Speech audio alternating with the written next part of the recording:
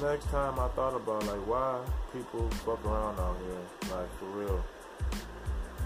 Like, a lot of shit we do in our lives, we don't realize that a lot of that shit comes back to us, you know.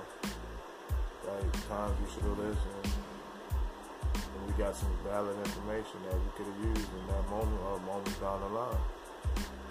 Yeah, it's only until you fuck up, you know, that you realize, dang, I had the cheat code.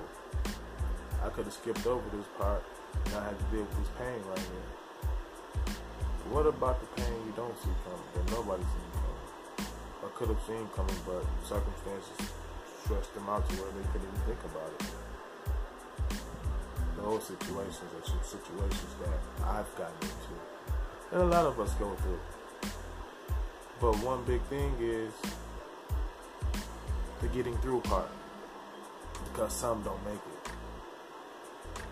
You know, more than others don't make it. They choose to get out quick.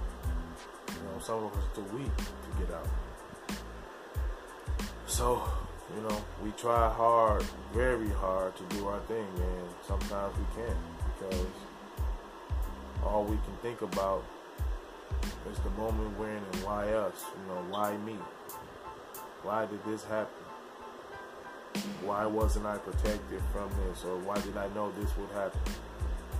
That's life, some will say. But a lot of things in life can be prevented. You know, sometimes you have those real good people around.